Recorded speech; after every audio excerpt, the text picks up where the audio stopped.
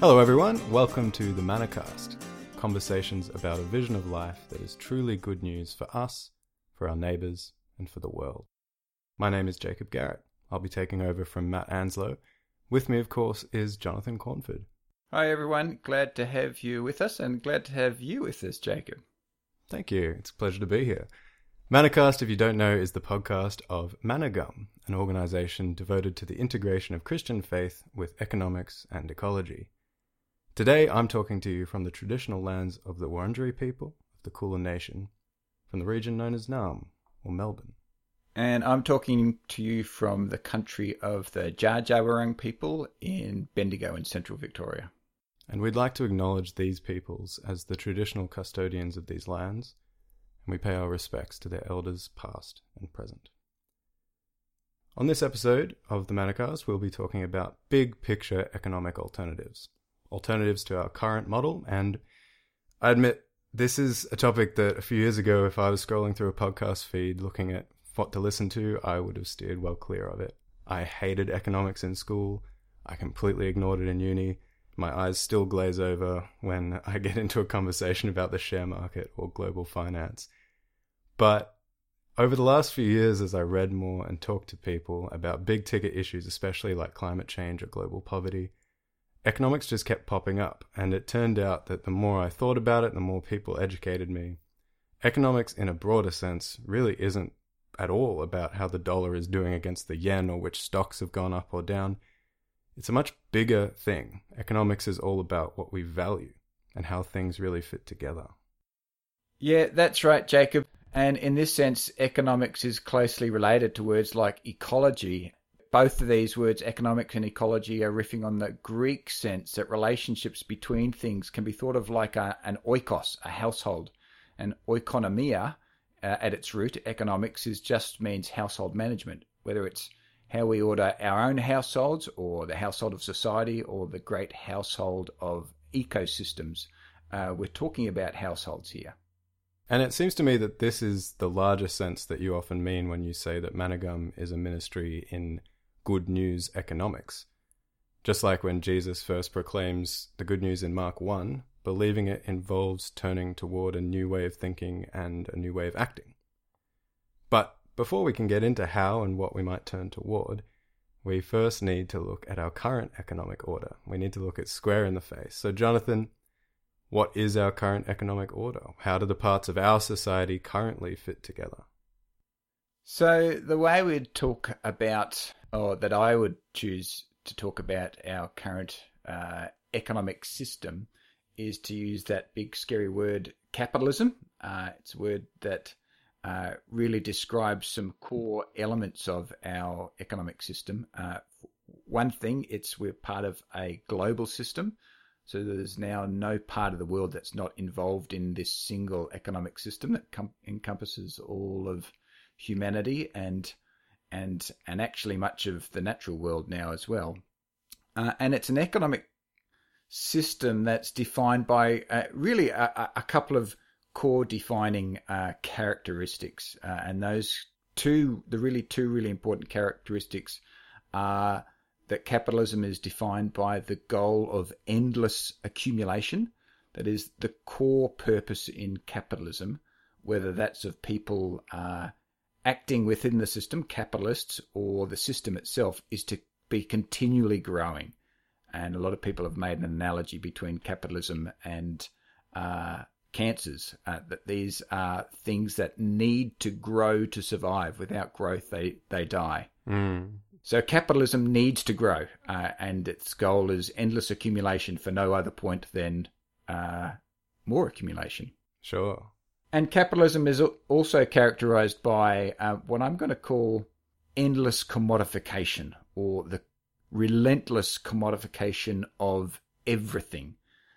And that's a fancy way of saying that capitalism tends to draw everything into the commercial world of buying and selling. That is, it tends to draw everything into a market so that it can be bought and sold to make it tradable.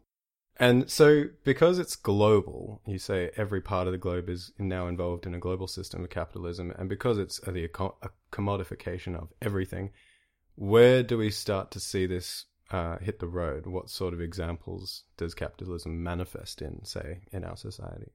Oh, well, we see it all around us, really. I mean, we see it every time we have an election campaign, and all the major parties, in fact, not just the major parties, all the parties really have to be arguing for that their policies will somehow bring growth, economic growth. That's become the central criteria now for our understanding of what a government has to do. It has to create economic growth. And that tells us we're living in a capitalist economy.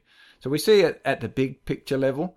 But in terms of, I think, where people feel it most and see it most at our own little lives is, one, the harshness of the economic world, both in terms of employment arrangements that we are faced with, or whether it's trying to find adequate and stable and decent housing, or even just how much everything is on the market. So I mean, I'm continually struck by in social media how one of the really interesting ways that capitalism has penetrated a new space is to create a new commodity, which is people themselves. So in the world of social media, people are involved in actually creating a brand out of themselves to somehow monetize themselves.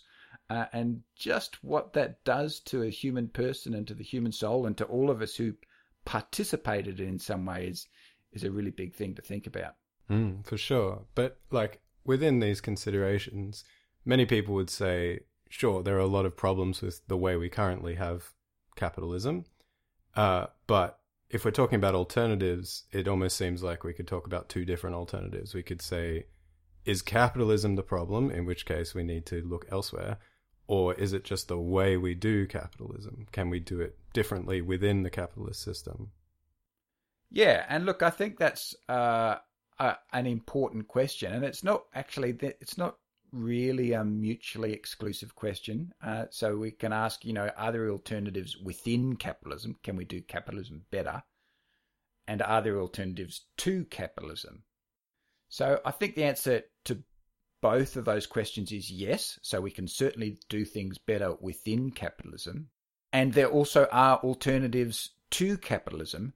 And it's not necessarily plumping for one or the other, because as I guess we'll get to in a bit, the more you start to make changes within capitalism bit by bit, then the more you're actually, especially once you're starting to make changes in the direction of health for people and health for the planet, then it's more and more becoming less and less capitalist, essentially. And at some point, it will no longer be capitalism. So they're not necessarily mutually exclusive.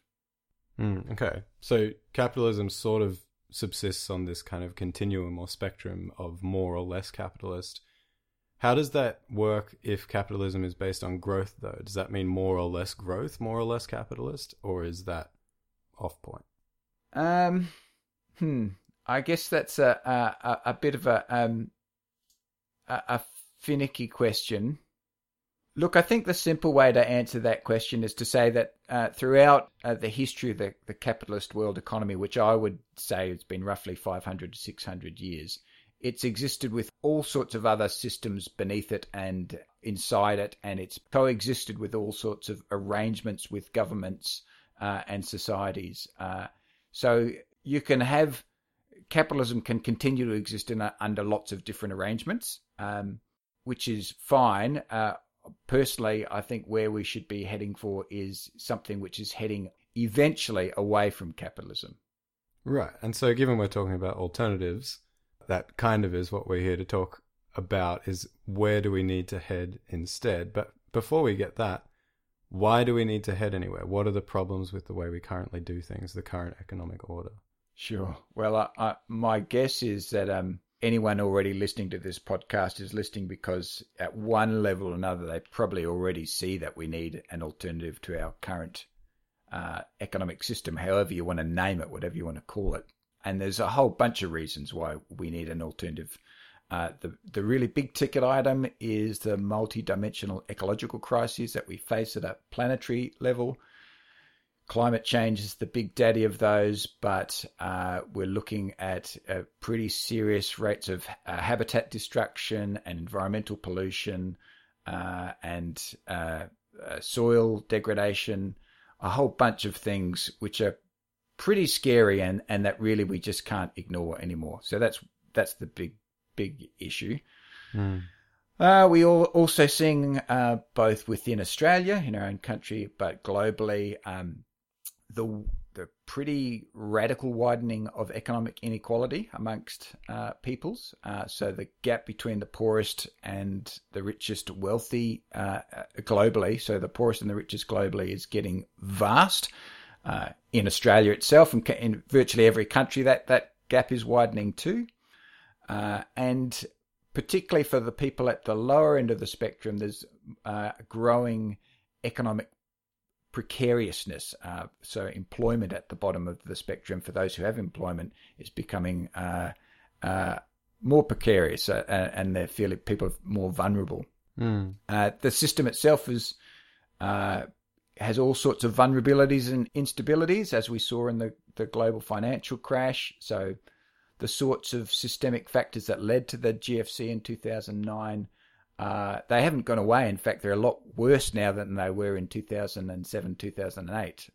So there's some pretty big vulnerabilities there. We've seen really in the US the ways in which their toxic commercial system has affected their politics. We saw that very dramatically during the Trump presidency, but that's been the case for a long time. And it's also the case in our own country, where it's not quite so crude and quite so sharp, but the same sorts of undermining of democracy by big money is very real here too. In Australia, particularly, one issue where most of us are faced with at some level is the housing affordability crisis, particularly if you're young. Absolutely. Thinking about, how are you going to live, because it's just become ridiculous how to afford a house. So I feel like I'm going on. Let me finish. There's so many reasons. And the other, the things that people will be really, I think, feel personally is that actually at a very deep level in our society and culture, we're not well. We're a sick culture, a sick society that's particularly measured by the level of mental ill health, by relationship breakdown, by experience of alienation and loneliness, all sorts of social data we could unpack to look at that. But really at a core level, under this current system, we're just not doing well as at a human level. And it sort of goes back to what you said about brittleness. Like it's almost like a relational or a personal brittleness that's built in by not having the system serve you or not being located well within it. Yeah, and something really fundamental is happening to us as human persons, and particularly because what defines us as humans is our relationships. Something is happening to the nature of our relationships, not just within our families, but our social relationships, our relationships more broadly within community and to government. All of these things are coming into the picture, and we're struggling. We're not doing well. And a final part of that picture, which I think is most people listening to this podcast will be listening with an interest in Christian faith as well. I think we can make a pretty strong case to say that Christian faith is not doing well within this system. That within capitalism and especially within affluent capitalist societies, people are finding it harder and harder to maintain belief and to find what it means to be faithful to Christ in this time and this age. It seems, in my experience, that sort of the expression of Christian faith is becoming more and more marginal. The options for expression, the ways that can actually contact with your life become more and more narrow as well, certainly. Sure. But it's the sort of thing that, like, one of the things we get told a lot, implicitly or explicitly, though, is like, we've never had it so good. So how could we simultaneously be saying there's all these crises and what's often called affluenza, all those social and mental issues taken together? Is there anything to the idea that this is just the best it's been, even if it's not that good, and that everybody in history just had it even worse in all these ways? Yeah, I mean, that's a really big question, and there's lots of complex detail to it. But at a very simple level, at the core of that statement, "We've never had it so good," is a very fundamentally capitalist way of measuring human well-being.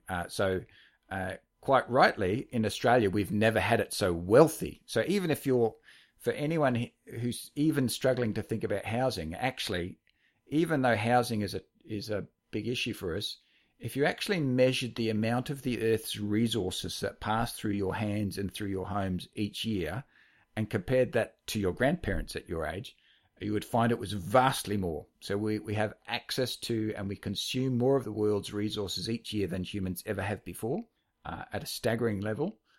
And that's what people are talking about when they say, we've never had it so good. You can watch Netflix on your phone while you're on the tram, if you're allowed to be on the tram, that is. Yeah. Well, we are recording this from a state of lockdown. We've never had it so good. I guess the question is that really good for you? The deeper questions is, what is good for you? And that's where we're losing out, I think.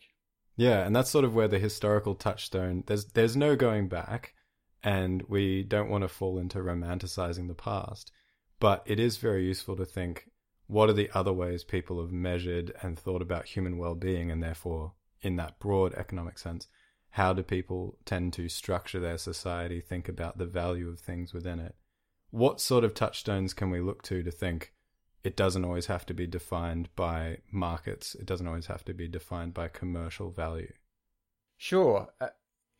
I think it's really important to say that the sort of system we have, I'm calling it a capitalist world system, is not inevitable. It's not just the way things are. It's not normal, whatever that means.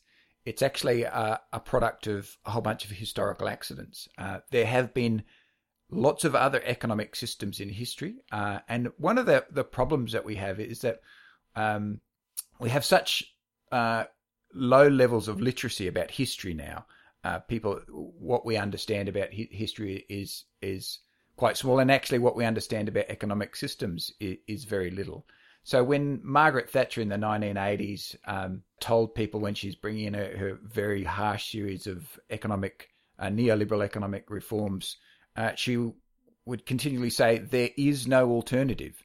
And that was her line. And that's been essentially what has been the dominant party line for a long time now, that there is no alternative to this. But it's simply not true. There have been other ways of doing things, and there can be. If we look through history, there's a lot that we can learn from just seeing different forms of economic relationship. So at a very basic level, if we look to most traditional societies and most ancient civilizations, these have nearly all been what we would call distributive economies, or very many of them have been distributive economies. That means that what you get and what you consume is not somehow determined by a market, but is actually determined by some system of social distribution that's based on your place in society. And some of those systems have been kinder and some of them have been harsher, but it's simply a different form of economic structure. Or if we look to medieval Europe, a time that is probably really misunderstood by a lot of us, and understood as really just lords and peasants, when it was actually much more than that, much more complex and much more varied than most people understand. Absolutely. That was a time when we have what we call a very strong moral economy, when there were very strong, they're actually really theological ideas, or moral ideas about how economics happened, about the charging of interest, how debt and credit worked, about the setting of just prices, about the nature of labour relationships, the nature between employer and employee, the relationship between merchants and cities and governments. All of these things fitted within a moral economy. I guess on that one, like the sort of commercial or sort of dog eat dog realpolitik side of me, or society that we seem to live in, maybe I listen to that and I go, well, who's enforcing that? Like, how does everybody play so fair? How does it not become just a race to the bottom in that sort of society? Well, it wasn't. I mean, it was certainly no perfect picture by any means, and I don't think we could get into the details here. It's probably a podcast in itself to talk about medieval Europe. So it was by no means perfect, and there were plenty of holes. But I guess the key point for us here is it was a different system. There was a different way of structuring things, and there was some really interesting and some things we could learn from it. Yeah.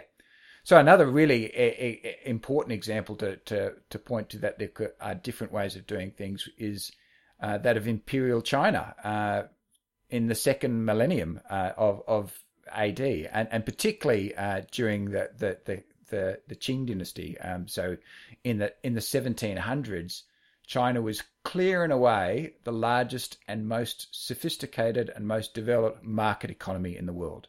Wow. So it was a market economy, but it was not a capitalist economy. I don't have time. I don't really want to bore you with going into the distinction between the two. But essentially, what I'm saying is that actually China operated, they had markets much like we understand them. People bought and sold things in markets. That was the primary means for distributing things. But it wasn't within a system that demanded constant and never-ending growth. And actually, so it was characterized by a system of much smaller economic units rather than really big heavyweight corporations that tended to dominate things.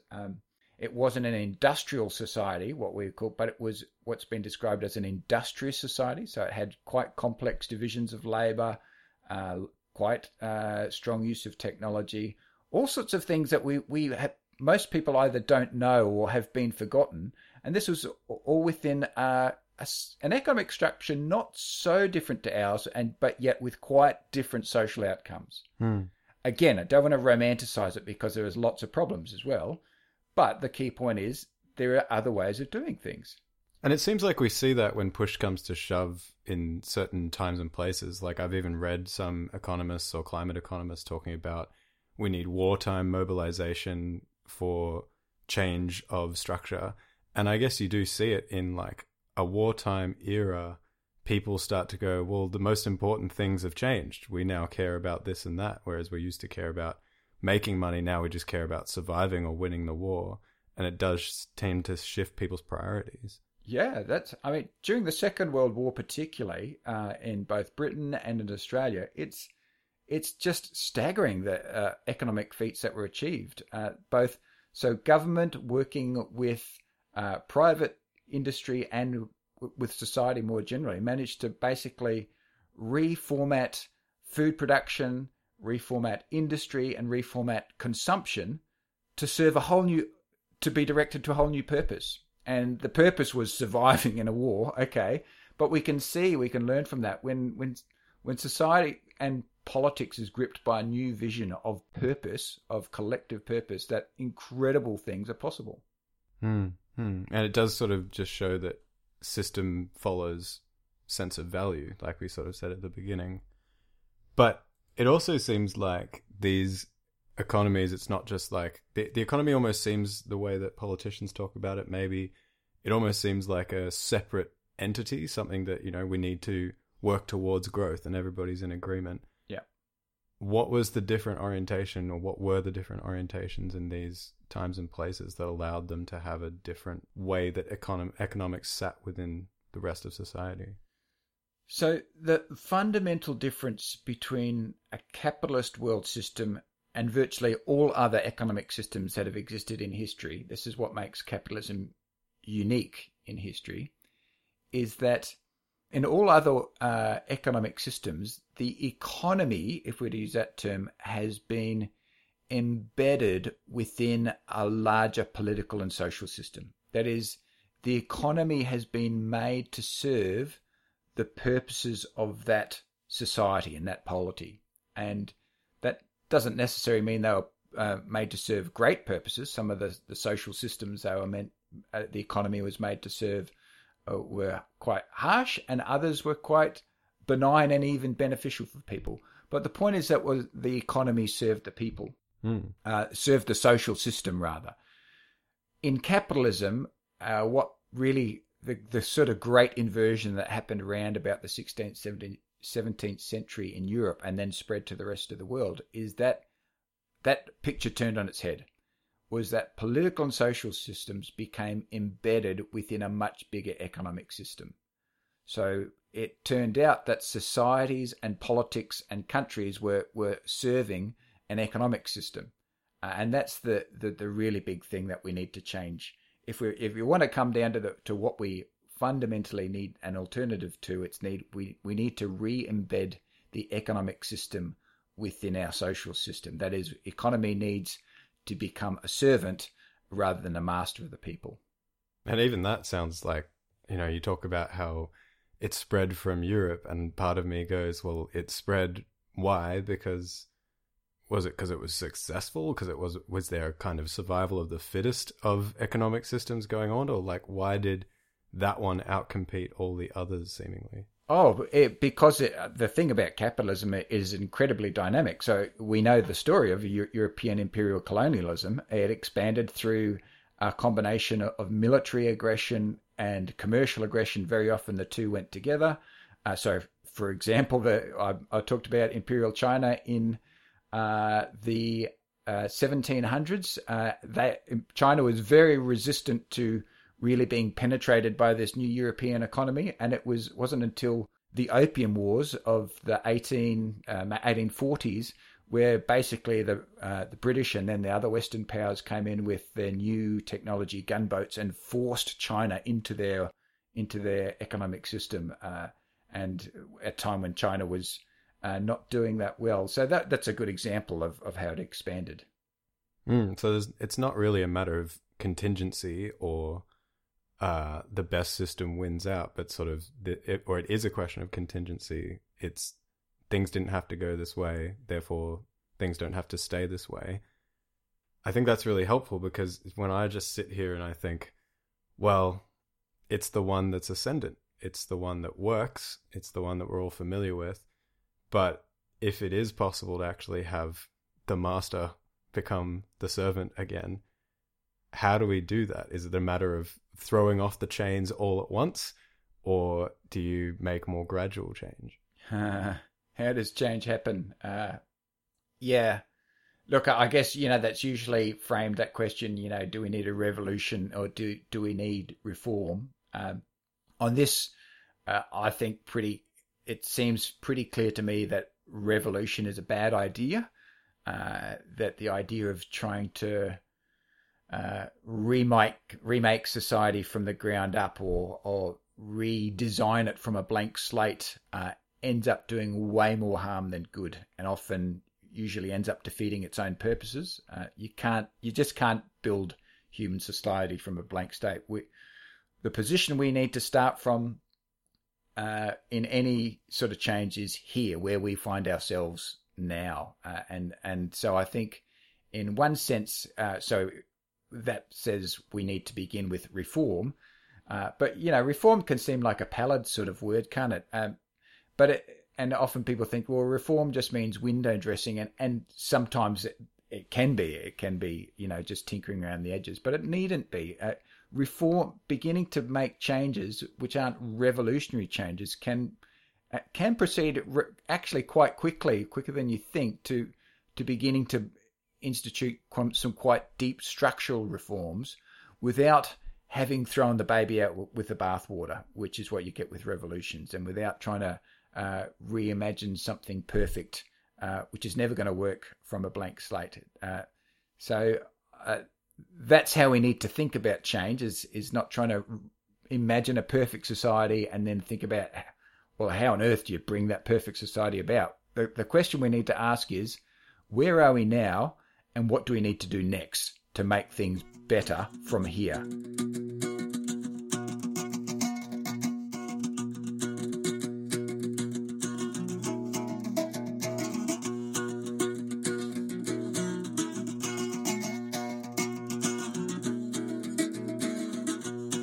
Cool. So, I mean, I'm a bit younger than you. Maybe I've got more revolutionary spirit. I like the idea of just burning it all down and starting again, but I'll defer to your wisdom.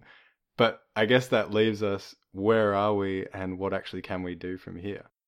Well, there's a lot we can do.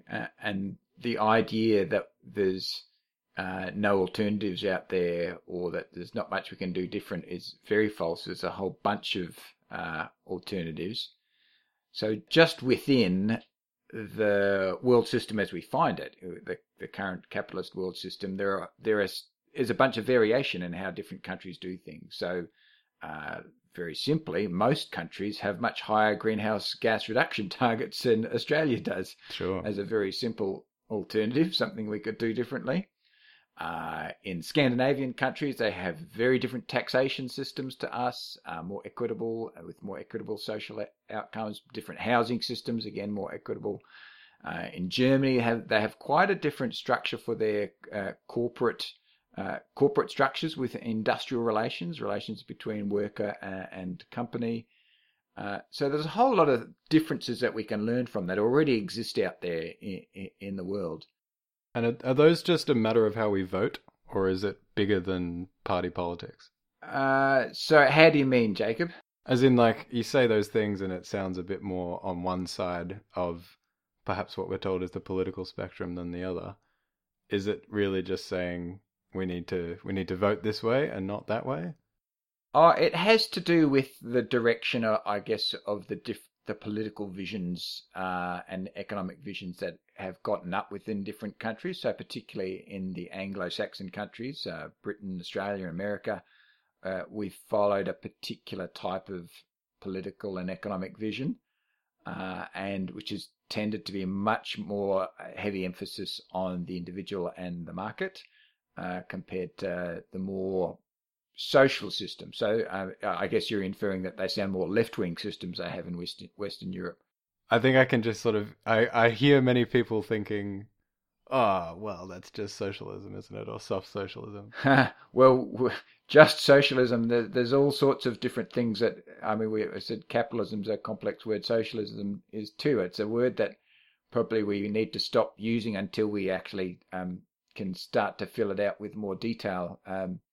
But I think we should just say that they're different systems, that they show that we could do things quite differently and have different outcomes. And there's places we can go to learn. We don't have to take everything that we see from everywhere, but we can learn things from other places.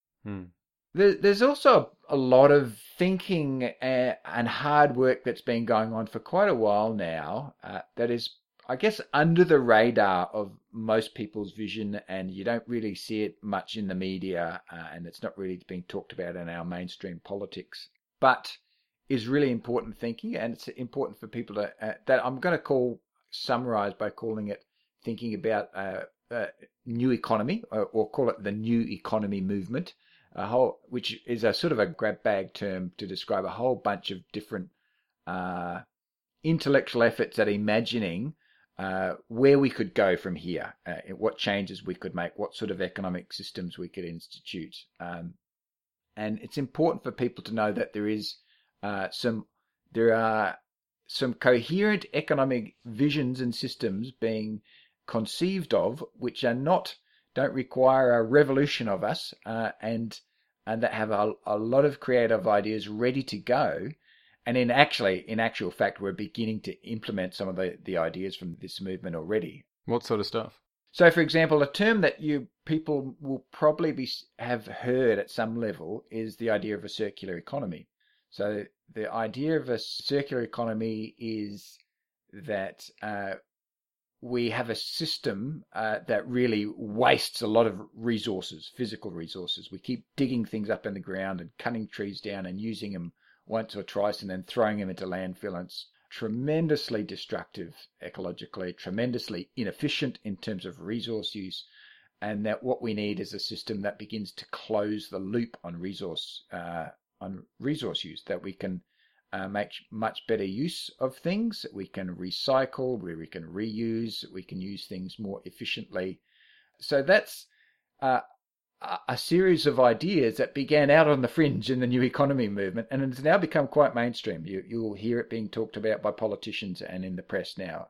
It's, the whole waste industry is now starting to think about and begin to move towards the idea and be instructed with the ideas of a circular economy. Mm-hmm. So there's a whole bunch of thinking and ideas out there like that that are already beginning to inform how we think about economics. Some of it's really under the radar.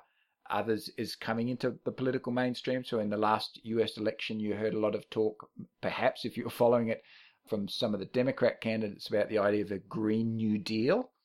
And that's really building on the idea of, in America's history, the New Deal was what Franklin Roosevelt brought in the 1930s to respond to the Great Depression, which is a huge system of economic reform and economic initiative by the government to basically create employment, but also to put the national economy on a new footing, to build new infrastructure that was going to help the nation.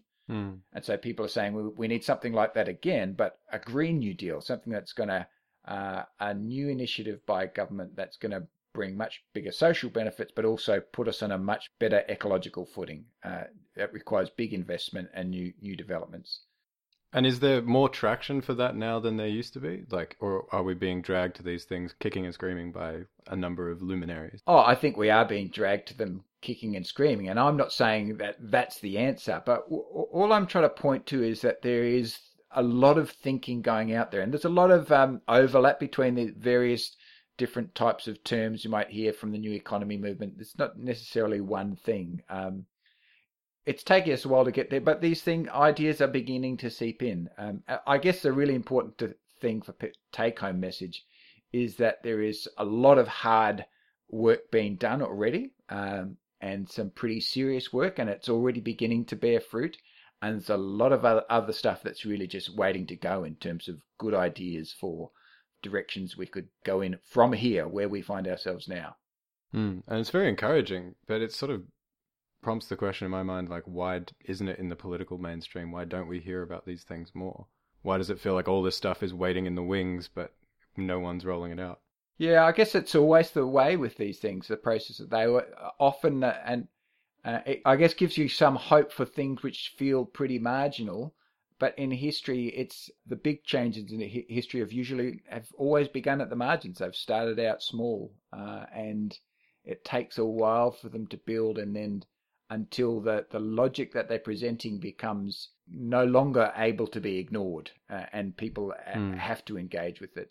You hear people talking about an idea whose time has come. Well, I think we're sort of in that space. It's still coming, and there's still a lot of hard politics to be done to get some ideas up. But the ideas are there, is, I guess, the important message for us today. And what are kind of the first steps toward bringing that in more? If these are the sort of ideas that need to become mainstream, what's the next phase of that process, do you think? Well, so let's just talk about Australia. Let's not talk globally, because that is way too big. So let's ask the question: what if Jacob, you were made Prime Minister and I was made Deputy Prime Minister tomorrow? I think I'd rather it the other way around. What should we do? What should be our our first initiatives in government be? That's a fun question to lie awake at night with. Well, I reckon it's helpful to say that some of the first big changes we'd need to make are not changes that are doing anything new at all, but actually just unwinding some changes made by recent governments in recent history that have been quite destructive and taken us backwards. The first thing we need to do is to even just undo some things and reset to where we were about even 15 or 20 years ago. So what sort of stuff? Let me just give you the top of my list if I was to do this, and you could maybe come up with a better list, but here's a list, an example. The first thing would be to bring in, again, some form of pricing carbon pollution. So we had that under the Gillard government. It wasn't a perfect system. I thought it could have been better, but it's a hell of a lot better than what we've got now when the Abbott government trashed it. And we would have been in a lot better position in terms of our energy system and reducing carbon pollution than the place we find ourselves now in Australia. So we need to get back there. And there's different ways you can do that. I'm not going to try and sell one way over another, but we need to price carbon pollution again.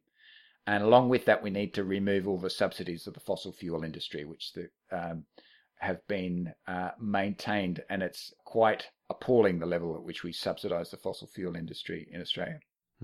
Second big change, which has to do with particularly our housing affordability crisis, is we need to remove this thing called the capital gains discount. So that's something the Howard government brought in, which is essentially when you sell a house and you get a big windfall of money because it's increased in value.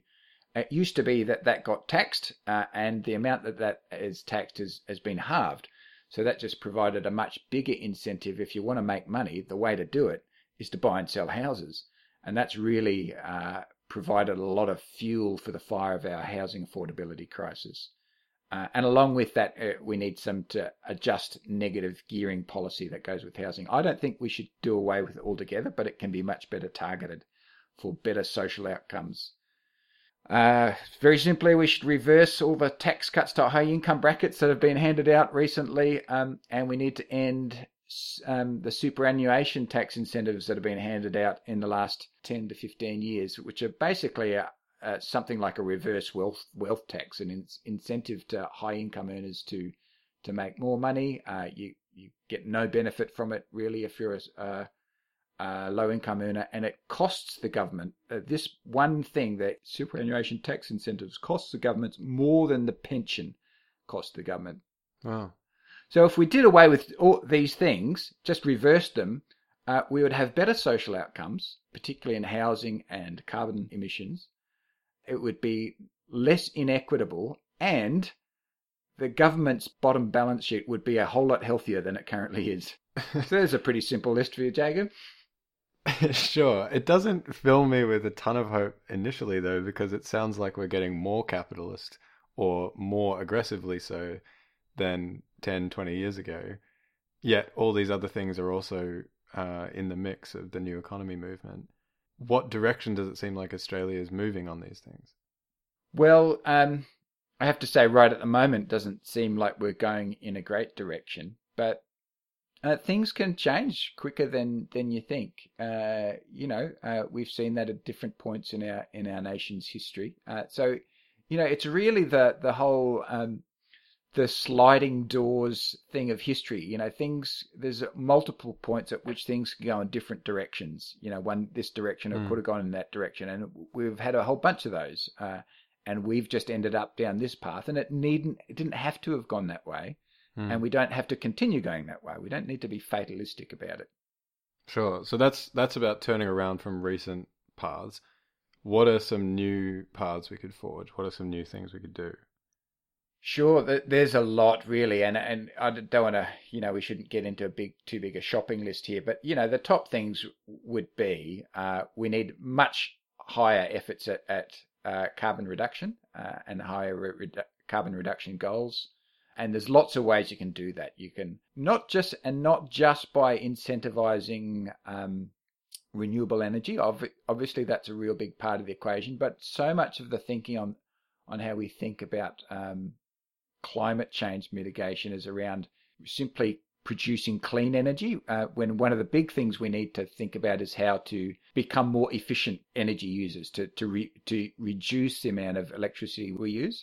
I've read those stats that say things like if we do switch to sustainable energy production and renewables 100%, we can't just go on with business as usual. Things have to change with how much we're using, how efficiently we're using it. Yeah, and because we don't want to be building, even if you think windmills are a good part solution, you don't want to be building wind turbines all over the countryside. So we need to have some sort of be reducing... increasing our energy efficiency, reducing our use of electricity. So there's different ways you can do that through tax incentives, through funding research and development for that. There's a lot of interesting things you can do around decentralized energy grids that have been done in other places in the world. So we're not dependent on this big, humongous national energy grid system, which requires huge scale infrastructure. So you can have more localized energy infrastructure. So there's lots of really interesting things that have already been done in the world and work well that we could look to. That's very encouraging. It is. I think there is, and that's once we lift our eyes beyond the level of what we see in the news and in the newspapers. There's actually a lot of hopeful things happening out there. Look, there's plenty of other things I could talk about things we could do in a regenerative agriculture would be my next big one, which is a new footing for agriculture. People are already doing it in Australia, which but government could support it a lot more, good ways. Talked a little bit about housing. There's lots we can do in that space to make things better.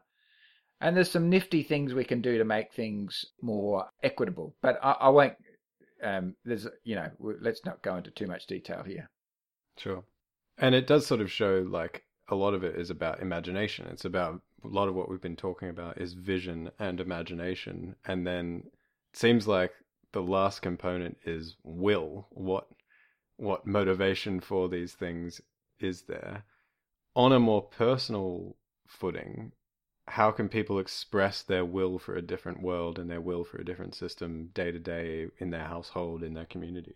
Yeah, it's good. That's really good, important point you've made, Jacob, around imagination, because it has so much to do with imagination, and and our will to do new things is connected to our ability to imagine them.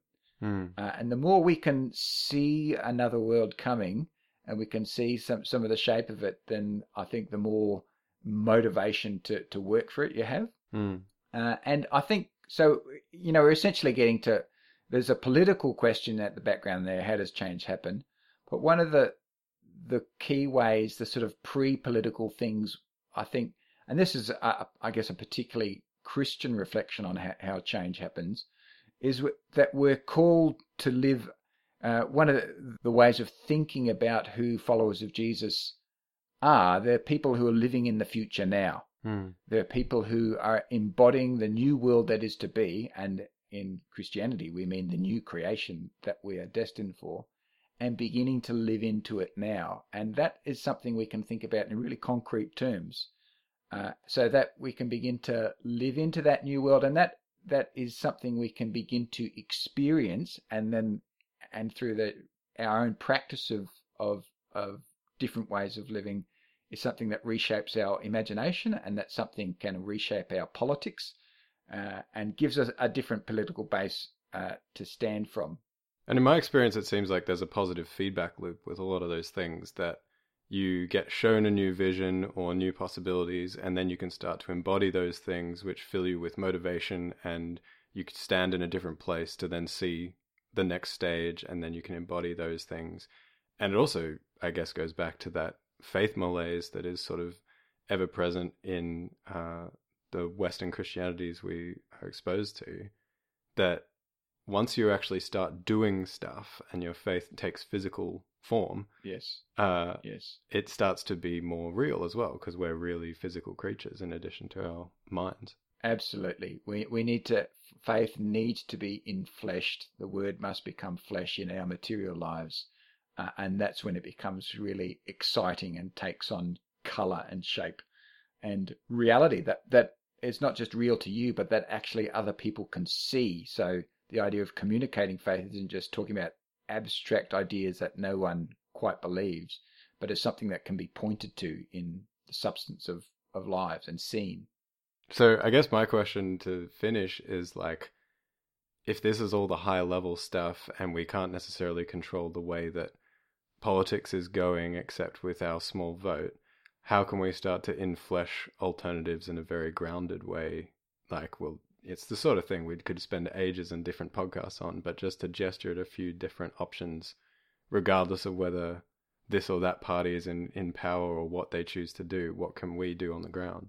Yeah, sure. And you're right. I think this should be broken up into a few podcasts, really. But we're getting to the question of, and if we ask it in a more pointed way, what can Christians or churches do?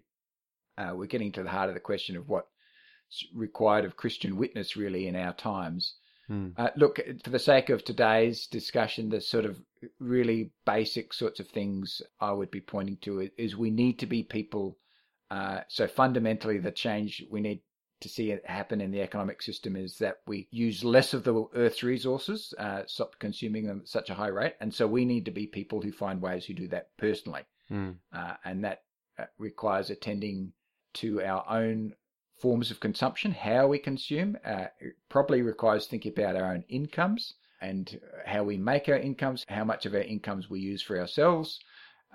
It requires moving into that whole world we call ethical consumption, thinking about what it means to consume in ways that are beneficial for other people involved in the economic transactions that sit behind our consumption, but also for the planet as well. And we need to be living in a way, finding economic forms and practices which aren't just so individualized. So one of the things, and this is, I think, one of the areas where churches really could make a difference and help people refire a new economic imagination, is to begin to rediscover all the forms of and joys of economic cooperation that are possible between people. So ways of doing things together. So consumer cooperatives, people getting together to buy bulk goods, and particularly if you're buying, say, bulk fair trade goods or bulk organic goods to make them more affordable because they're expensive. You're working together for a shared social outcome that you all benefit from, and it's often fun to do. But it involves getting together, things like that. There are all sorts of forms of economic cooperation, sharing tools if people live near each other in a neighbourhood, sharing, mowers and whippersnippers, things like that. Church is also a great place to think about rethinking investment. Would be a podcast in itself, how we can, how people who have money invest it into really good outcomes, whether that be just even within their communities or more broadly within the community. There's lots of things we can do to begin to rebuild essentially economic cooperation between people. It seems like that's the theme, that it's about not just being an atomic economic unit yourself as an individual, but doing things together. Absolutely. Yeah. Yeah. I think that's the big takeaway, is start thinking more than me and my household, me and my economic needs. Yeah. Yep. That's really the direction. That's the alternative we need. And that's the alternative to capitalism that somewhere or other has to come. Which is very much, like we said at the beginning, that change of vision, that change of value. How do you proceed with your system and what's it there for? Big part of it, and the imagination, as we've said. All right, well, I think that's definitely more than enough to be going on with for today's podcast. We hope you've enjoyed the discussion, folks. Thanks for listening. In the meantime, if you want more good news economics, check out Manna Matters. Manna Matters is the quarterly publication of Managum, and it's available for free online at managum.org.au. Managum is a ministry funded entirely by donations. If you'd like to support our work, that same website is the place to go, managum.org.au. Many thanks to all of you who fund some of this work. We leave you now with a quote from Serge Latouche, a French economist philosopher, who said, "To imagine and construct a downscaled society that works, we must go beyond the economy. We must challenge its domination of the rest of life, in theory and in practice, and above all, in our minds." Jonathan, thank you, and we'll catch you all next time. Thank you, Jacob.